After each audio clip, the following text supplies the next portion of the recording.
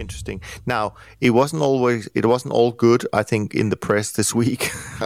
I think there was another article you tweeted about, which I didn't read either, which something to do with the 200-day moving average. Can you pick that up, Jerry, and what was that all about?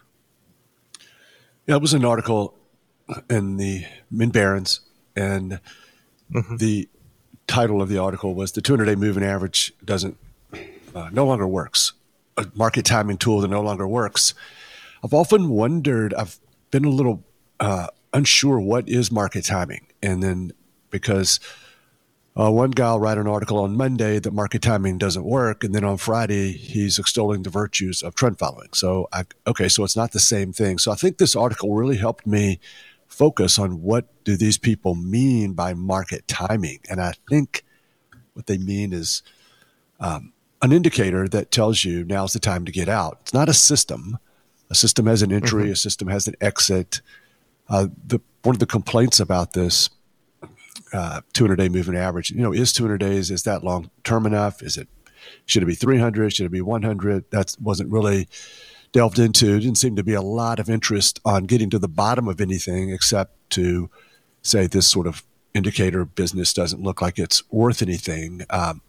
And he pointed out the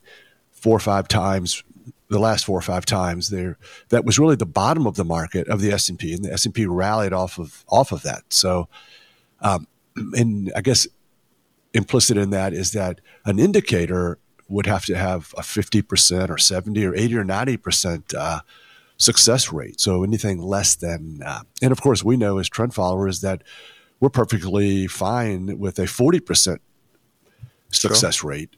And so the whole systematic approach with an entry and exit, a stop loss, is much different from an indicator approach, which I think is somewhat worthless. And they will also throw out when this indicator is tripped, what happens to the market 3 months later, 6 months later, 9 months later. And we're going, what are you talking about? Where's your exit?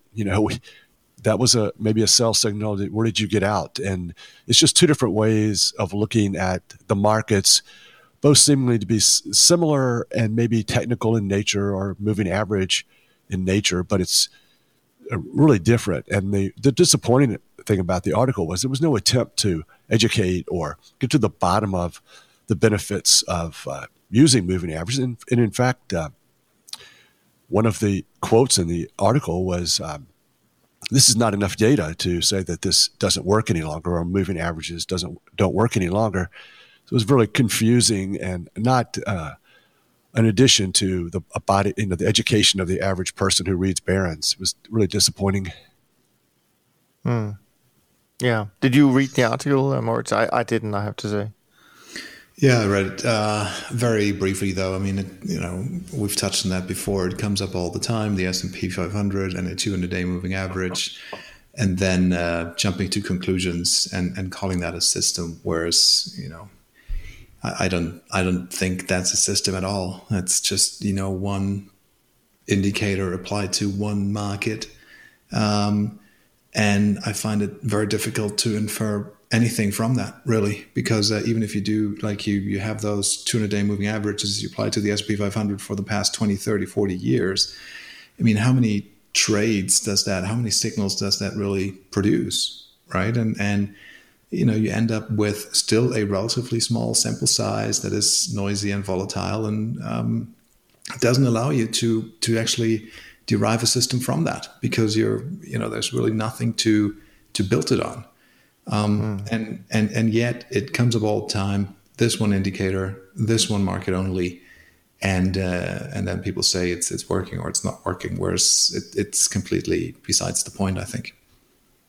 Yeah, I mean, it seems very naive to even suggest that, but I think I understand where it's coming from, and I think unfortunately this is what a lot of maybe the private individuals are being exposed to through people who are offering, software or systems or books or whatever.